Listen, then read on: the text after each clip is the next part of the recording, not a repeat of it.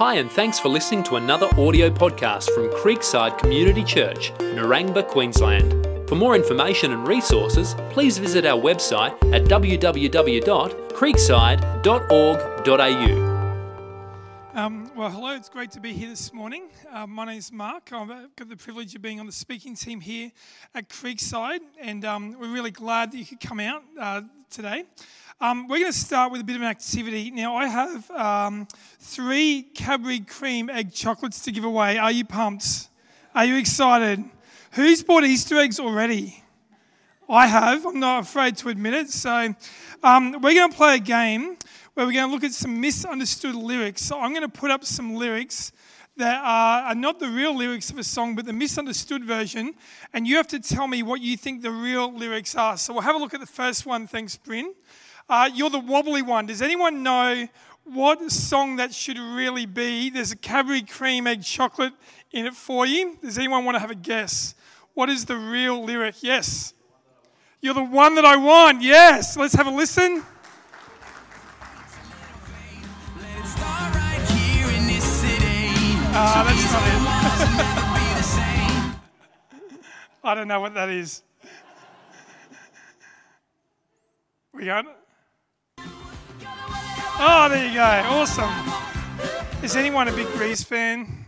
No. Yes. So there you go. It says John Travolta and Olivia Newton-John there. So okay. Next one. Righto. So let's have a look at this one. I just died in your barn tonight. Mustard, no mayonnaise instead. Does anyone think they know what this could be? Oh yes. What do you think? I just died in your arms tonight. Do you know the rest? Oh, what do you think? Okay, let's have a listen. I just died in your arms tonight. It must have been something you said. Oh, big round of applause. There you go. So, there you go. Okay, and this last one, this is a bit harsh, this last one. Let's have a look. Then I saw her face, now I'm going to leave her. Does anyone think that? Oh, there's heaps of people. Righto, there you go. What do you think? Now, I'm a believer. Let's have a listen. Then I saw her face. Now I'm a believer. Oh, there you go. Big round of applause. That's from a band called The Monkees. I thought it was from Smash Mouth, but apparently it's from another band called The Monkees. So we've been in a series called Find Freedom, and we've been looking at different ways in which Paul, who is a church leader, has been writing to the churches of Galatia and encouraging them to find freedom. And along the way, he's been dealing with a number of misunderstandings. The first misunderstanding that he dealt with was that some people had believed that it's not enough to believe in Jesus. We must also obey God's commands in order to be reconciled with God or be rescued by God. And he's saying, no. It is by grace alone, through faith in Jesus alone, that we are rescued. It is solely based on what Jesus does on our behalf. And the last week, we looked at the idea that some people had this idea, well, hang on, if that's true, why did God give us so many commands? Like, surely he gave us commands so that we could be obedient, and surely he gave us commands so that we could be obedient, so we could earn our way. And Paul again addresses that, and he says, no, that's another misunderstanding. The whole purpose of the commands was not to save us, but to point us to the one who could save us. The commands, as we try to obey, we would realize our inability to obey, we would realize our need for a Saviour and go running to the one who could save. And this week we're going to look at a third misunderstanding. But before we do that, I just want to do a bit of a recap. This is really Paul's argument up until now. If we're saved by grace alone, through faith alone in Christ alone, which is what Paul's been arguing, and the commands were never meant to save us, but were meant to point us to the one who could save us, then should we go on sinning? Isn't this the obvious question, right? If we don't need to obey God in order to be saved, and the whole purpose of the commands was not to save us, but to point us to the one who could save us, should we just go on sinning? This is the obvious question. Now, Paul addresses this question in his letter to the churches of Galatia, and he says this in chapter 2. We who are Jews by birth, so he's talking as a Jew to fellow Jews, by birth, and not sinful Gentiles, know that a person is not justified, that is made right with God by works of the law, but by faith in Jesus Christ. So we too have put our faith in Christ Jesus that we may be justified or made right with God by faith in Christ and not by works of the law, not by obeying the law. Because by the works of the law, no one will be justified. But if, in seeking to be justified in Christ, we Jews find ourselves among the sinners, doesn't that mean that Christ promotes sin? In other words, if we don't need to obey, if we can just live however we want, are we saying that Jesus actually came to promote sin? This is a reasonable question that is being asked by those in Galatia, and Paul wants to address it. In another letter that Paul wrote, he wrote also to the churches of Rome, and he asked a similar question. He says, shall we go on sinning? What shall we say then? Shall we go on sinning so that grace may increase or grace may abound? This is the obvious question. This is where the argument leads us to. Now, in order to address this question, I'm just going to look at a short passage from the end of Paul's letter. Galatians chapter 5. If you have a Bible there, you're very welcome to turn to Galatians chapter 5. We'll pick it up in verse 13. He writes, you, my brothers and sisters, were called to be free. This whole thing has been about freedom. He wants them to be free from the consequences of their sin. He wants them to be free from guilt and shame and condemnation. He wants them to be free from God's wrath. But do not use your freedom to indulge the flesh, or some translations say indulge the sinful nature. Here we find that Paul does want us to be free, but not just free from the consequences of our sin, but also free from the power of sin. Paul knows, as you know, as everyone knows, everyone who's ever bought a self-help book knows in their life, there are things in me and there are things in you that enslave us. There are parts of my life that if I could get rid of, I'd happily get rid of them in a moment. And what we know and what Paul knows and what God knows is that there is things that are attractive in this world that might seem like a good idea at the time, but ultimately they can enslave us. And Paul is writing to the churches of Galatia, and he's saying, listen, just because you're free from the condemnation of your sin, just because you're free from the consequences of your sin, don't get trapped, don't get enslaved by the power of sin. I also want you to be free from the power of sin. He goes on to say, so I say, walk by the Spirit, and you'll not gratify the desires of the flesh or the sinful nature. For the flesh desires what is contrary to the Spirit, and the Spirit what is contrary to the flesh. They are in conflict with each other, so that you are not to do whatever you want. Now, this is hugely important. The Bible teaches that when we become a Christian, we are, as Jesus puts it, born again. We are given a new life. We are a new creation. The new has come and the old has gone. Now, some people think, or they take this to mean, that once a person becomes a Christian, they no longer have what the Bible would describe as a sinful nature. They no longer have any desire in them to sin. And they would even argue that we can achieve what they describe as a theological term, sinless perfection. That you can walk this earth and never sin again. And there are many people today, even amongst a number of young adults in Brisbane actually, this has been a big movement amongst the young adults in Brisbane over the last couple of years, where people are saying we no longer have a sinful nature and they can go years, even decades without sinning. Now, ideally, that would be fantastic, but it's just not the reality. Yes, when a person becomes a Christian, they receive the Holy Spirit. The Spirit of God takes ownership of their life and begins to transform them from the inside out. But they still have a sinful nature. And Paul is saying here, the desires of the sinful nature and the desires of the Holy Spirit are in conflict with each other. They are battling against each other. There is a battle raging within. And he goes on to say in verse 19, the acts of the flesh or the acts of sinful nature are obvious. Sexual immorality, impurity and debauchery, adultery, witchcraft, hatred, discord, jealousy, fits of rage, selfish ambition, dissensions, factions, envy, drunkenness, orgies, and the like. Now, what's interesting is that Paul isn't giving another list of commands. Paul's looked at the Old Testament, the Old Covenant. There's 613 commands in the Mosaic Law. Paul's not saying, hey, listen, the key here is to give you more and more commands. Rather, what he's saying is, here's a description of the kind of life that can be produced in someone when the sinful nature has full reign.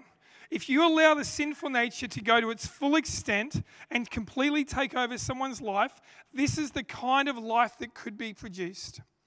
It goes on to say something which can be very confusing. I warn you, as I did before, that those who live like this will not inherit the kingdom of God. Now that is confusing. Because Paul has just spent this entire letter explaining it is not about what we do. It is about what Jesus has done on our behalf.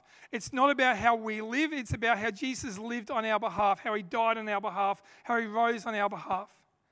So Paul is making the point that, it's not about what we do. It's about what Jesus has done. But then he comes along and he says, hey, listen, but I warn you as I did before, those who live like this will not inherit the kingdom of God. Now, this seems confusing and, to be honest, scary, because some of those things that Paul listed, we all are guilty of. I mean, put your hand up if you've ever been jealous at some point in your life, Put your hand up if you've ever had any selfish ambition at some point in your life, like all of us have. So this passage, we've got to be very careful here. If you're new to the church or kind of new to this whole Christian thing and you're trying to figure this thing out, just be aware that sometimes there are Bible passages you'll come across which can be very confusing. Please hang in there. Please don't jump to crazy conclusions without doing some research or without checking up with some other people. Paul could very well be saying in his whole letter, he'd be saying, it's by grace alone, faith alone, Jesus alone. It's all about what Jesus has done. It's not about what you've done. And now he's completely changed his mind and saying, now I want you to know if you live like this, you'll not inherit the kingdom of God. That is a possible interpretation. Does it seem likely? No. It's confusing. It doesn't make sense. It's a contradiction of what he's been saying. And if it's true, none of us would make it. Rather, a better interpretation would be to say this. What Paul is saying is, listen, this list, this description of how the sinful nature can take over someone's life, when the sinful nature has full reign in someone's life, this is what can happen to someone who's outside the kingdom of God, who doesn't belong to the kingdom of God, who doesn't have the Holy Spirit. Why would we who have the Spirit, those of us who are Christians, why would we who belong to the kingdom want to live like this? Why would we want to imitate their lifestyle? Why would we want to go down that track? He's not saying if you do these things, you're no longer a Christian. He's not saying if you do these things, you're no longer part of God's family. He's saying those who are not part of God's family, if the sinful nature has full reign in their life, that's where it can go. Why would you want to? Why would we want to go down that path? Charles Swindoll, who was the president of Dallas Theological Seminary, he wrote this. Paul didn't mean for his list of dirty deeds to become a checklist for determining whether a person is saved or not. If any of us were to be caught on a bad day, week, or month, we would all fail such a test and be judged by others as outside the kingdom of God. Rather, Paul's point is that because these lifestyles of sin typify those who do not know Jesus, we who do have a relationship with God should be eager to avoid such practices, and that makes sense. He goes on in verse 22. This is Paul writing, but the fruit of the Spirit is love, joy, peace, forbearance, kindness, goodness, faithfulness, gentleness, and self-control. And again, sometimes we look at this list as a list of commands. You should be joyful. You should be self-controlled. But really, Paul's not giving another list of commands. He's describing the kind of life that the Spirit can produce in someone's life when the Spirit has full control. He goes on to say, against such things there is no law. Those who belong to Christ Jesus have crucified the flesh with its passions and desires. Since we live by the Spirit, let us keep in step with the Spirit. Now, I've covered a lot there. What I want to do in the time we have left is maybe look at some 3 practical implications. What could this mean for our life practically today? And the first is this. The key to the Christian life is not to add more and more commands, but rather to live by the Spirit. Several years ago, there was an author by the name of Joshua Harris who wrote a book called I Kissed Dating Goodbye. Does anyone remember this book? It's quite famous. He was a young adult. He was writing to other young adults, and he was very concerned about the dating culture amongst Christians in America. And he knew that the Bible had certain things to say about relationships. The Bible wanted us to, love people and treat people well and all that kind of stuff. But he didn't feel like the Bible had gone far enough. So he decided to write an extra list of things that he thought young adult Christian people should do. And one of those was, not kissing before marriage. Another one was you don't date anymore. You're only allowed to do courtship or whatever it was, and he defined it or whatever. Now, he felt that the Bible hadn't gone far enough, and he wanted to add extra rules. Now, you might look at that and go, well, isn't that what we all do? But actually, this is not the intent, right? We are not meant to be adding to the scriptures. We're not meant to be adding to what God has said. What God has said is more than enough. We are now meant to live a completely different way. Joshua Harris has since looked at that book with heaps of regret, has taken it off the market and realizes the damage it's caused. But a lot of people get caught up in this idea that the best way to get people to live what might be described as a holy life, as a life that's close to God, is to look at the rules of the Bible and say they're not enough. We've got to add extra rules. We've got to add rule after rule after rule. And the more rules we can add, the more strict we can become, then we can live the Christian life in a far better way. Now, you might sit there and think, well, I've heard of some of these things, but it's not a big deal. There are entire websites devoted to giving you extra rules where the Bible has been silent. And this is crazy. Let me see if I can explain. Imagine that I'm not very good at, aesthetics or ambience or whatever, but imagine that I wanted to put some amazing lighting in this room, and I decided to read not the 613 commands of the Old Testament, but 613 rules for lighting. I study the 613 rules for lighting. I study it thoroughly, and I think to myself, the key to me getting great lighting in this auditorium is to study the rules. And then I think to myself, well, those rules are good, but there's not quite enough. So then I find there's another book on the market called Extra Rules for Lighting. And I'm like, oh yes, this will help me heaps. So I go and look at the extra rules for lighting, and I study the extra rules for lighting between the 613 original rules and then the extra rules. Surely then we can light this place up better than anyone's ever lit up a place before. Well, that's one way to approach it, but that's not going to get us anywhere. Why? Because the key to lighting is this. We need power. That's the key to lighting. I'm not saying the rules are bad. I'm not saying the rules are unhelpful. But if you want to know what's the key to lighting, the key is you need to plug the lamp in and then you need to turn the lamp on. It's that simple. What Paul is saying is that the key is not to add more and more rules, to add more and more commands, but rather to live by the Spirit. He says this in his letter to the church at Rome. By dying to what once bound us, we have been released from the law so that we serve in a new way of the Spirit and not in the old way of the written code.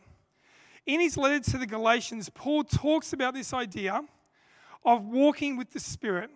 What he's saying is this: when a person becomes a Christian, they receive the Holy Spirit. They receive forgiveness of sins. They receive adoption into God's family. And they receive the Holy Spirit. But having the Holy Spirit isn't enough. Having the Holy Spirit is a bit like plugging the lamp in. You now have access to the power. But once you have the Holy Spirit, we need to allow the Holy Spirit to flow through us. It's like turning the lamp on. That's what it means to walk with the Spirit. In other letters, Paul writes to the church at Ephesus, he talks about being filled with the Spirit. In Romans, he talks about keeping in step with the Spirit. Every single person who believes has the Holy Spirit, but our job on a moment-by-moment basis is to allow the Holy Spirit's power to flow in us and through us, to allow him to have control. Bill Bright once said this: the Christian life is not difficult. it is impossible. Only one person has ever lived the Christian life, and that was Jesus Christ. Today, he desires to go on living his life through Christians whom he indwells through his Spirit. The key to the Christian life is not to add more and more rules. They did that for thousands of years with the Israelites. It did not work. The key to the Christian life is to allow the Holy Spirit to flow through us. The second implication is this. Just because there is fruit of the Spirit doesn't mean there won't also be fruit of the sinful nature. I heard a story this week. I've changed the names just to protect the people who are part of it. But there's a guy called Jim who's a Christian, and he's in church leadership at his particular church. And Jim has met a guy called Dave who's been coming to church on and off now for about 12 months. And Jim was unsure where Dave was at. Like this church, there's a number of people who are coming week in, week out who are in the process of exploring Christianity. And Dave has been coming along. And Jim was wondering, has Dave actually become a Christian, or is he still exploring? Where's Dave at with this whole Christian thing? And that's completely fine. One day, or recently, Jim ran into Dave at a coffee shop, and they were having a conversation, and Dave dropped a few F-bombs or a few explicit words, and Jim naturally concluded, well, Dave mustn't be a Christian because Dave's been swearing. And if he was really a Christian, he wouldn't swear. Now, you might sit there and go, well, that's pretty harsh because, anyone can swear, whatever. But we hear people say this all the time. If they were really a Christian, they wouldn't do this.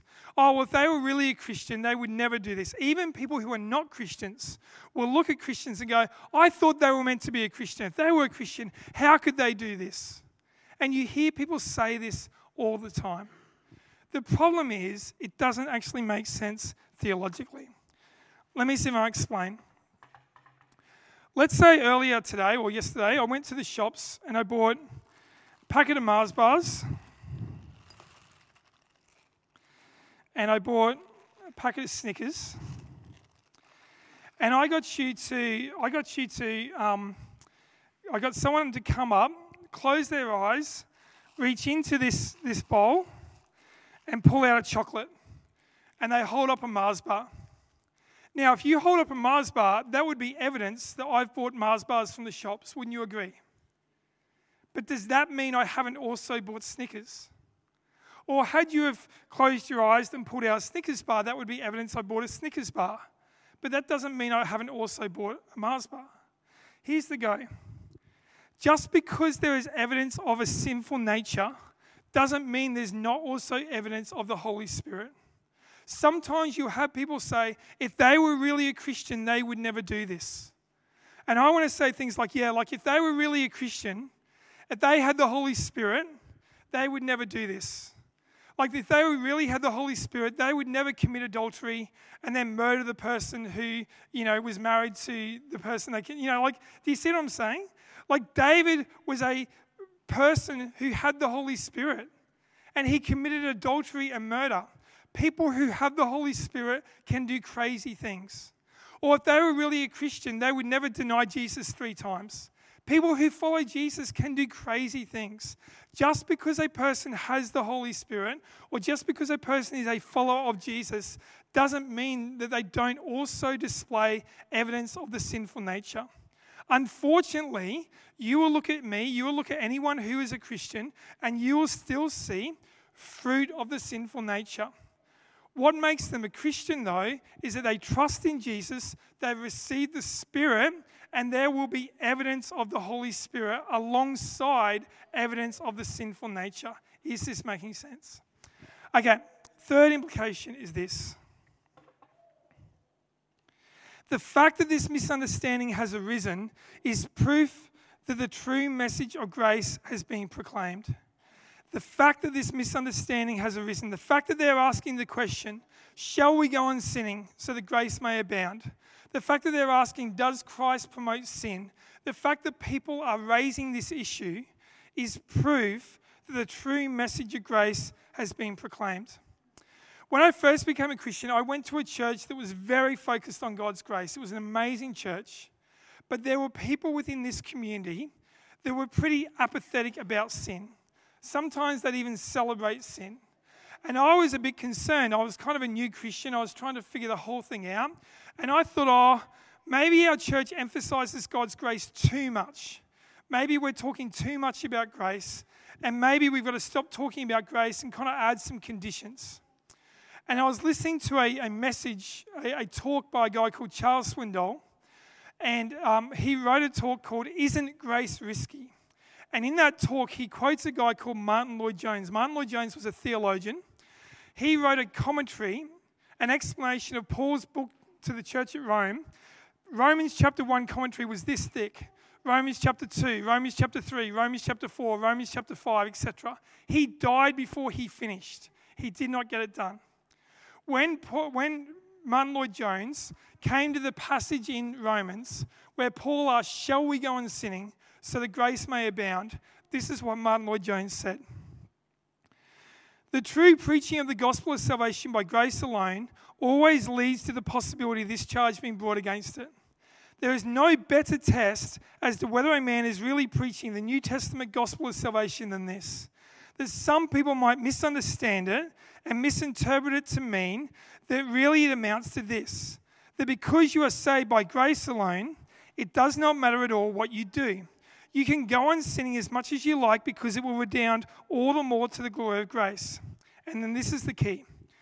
This is a very good test of gospel preaching. If my preaching and presentation of the gospel of salvation does not expose it to that misunderstanding, it is not the gospel. Let me show you what I mean. If a man preaches justification by works, no one would ever raise this question. If a man's preaching is, if you want to be Christians, and if you want to go to heaven, you must stop committing sins, you must take up good works, and if you do so regularly and constantly, and do not fail to keep on at it, you will make yourselves Christians, you will reconcile yourselves with God, and you'll go to heaven. Obviously, a man who preaches in that strain would never be liable to this misunderstanding. Nobody would say to such a man, shall we continue to sin so that grace may abound? Because the man's whole emphasis is just this, that if you go on sinning, you are certain to be damned, and only if you stop sinning can you save yourselves. So that misunderstanding could never arise. This is how we know we have truly preached the message of grace. That people naturally, impulsively ask, are you saying we should go on sinning? Are you saying that what we do doesn't matter? Are you saying that we could even go on sinning so that we could even make Jesus look greater and grace may abound? This is how we know we've preached the true message of God's grace. It is the natural question that arises. Several years ago, I was speaking at a camp, and I was talking about this incredible message of God's grace. And there was a guy in the audience who hated what I said, and he came up very angry and frustrated. And he's like, everyone's going to start doing drugs, and they're going to become drug dealers because of you. I'm like, okay, I'm sure that's not going to happen, but, and he's like, it reminds me of this comic strip I read where there's this guy, and he's kind of like smoking a joint, but he's holding up a Jesus shield to protect him from God so God can't see it. And I'm like, actually, that comic strip's a pretty good picture of the gospel. Like, that's actually how it works. And he got angry and blew up. And, I found out later this guy actually used to be a drug dealer. So actually, out of the two of us, he was the one most likely to promote doing drugs rather than me. But he was very concerned and very angry that I'd been preaching this message of grace. But that is the reality. When you preach grace, people can misunderstand it to mean you're saying we should go on sinning. Paul's not saying we should go on sinning. Paul's saying, I want you to be free from the consequences of sin and the power of sin. But that question will arise. Several years ago, there was a girl in our church who became a Christian. And she lived her whole life going to church, but never understood grace. And one day we were at a kind of games night, barbecue at my house. And she just kind of asked about Christianity. And she went home that night and became a Christian. And she emailed me later and she said, up until that point, I never understood God's grace. And even when I first understood it, I immediately thought, cool, now I could think of all the great things I can get away with. This was where her mind went, you know. But over time, I began to realize the Spirit of God was working in me and through me to make me more loving, more kind, more joyful, etc. She knew that God had a hold of her life and God was transforming her from the inside out. The key to the Christian life is to believe in God's grace. He pays for our past sin, our present sin, our future sin. Martin Luther said we must constantly beat the message of God's grace into our stupid heads every day. And then it's simply on a moment-by-moment basis to surrender ourselves to the Spirit of God and saying to God, work in me and through me, flow in me and through me to make me more loving, more kind, more joyful, more self-controlled. Why don't you pray with me? Father, thank you that you love us. Thank you that you love us not just enough to spend eternity with us, but to transform our lives today. In the best way we know how, Father, we just surrender our lives to you. Would you allow the Spirit to take control? We acknowledge our rebellion. We acknowledge our how prone we are, Father, to take control back. We just want to release control in this moment, Jesus. Would you allow the Spirit to flow in us and through us? Make us the people you want us to be. Amen.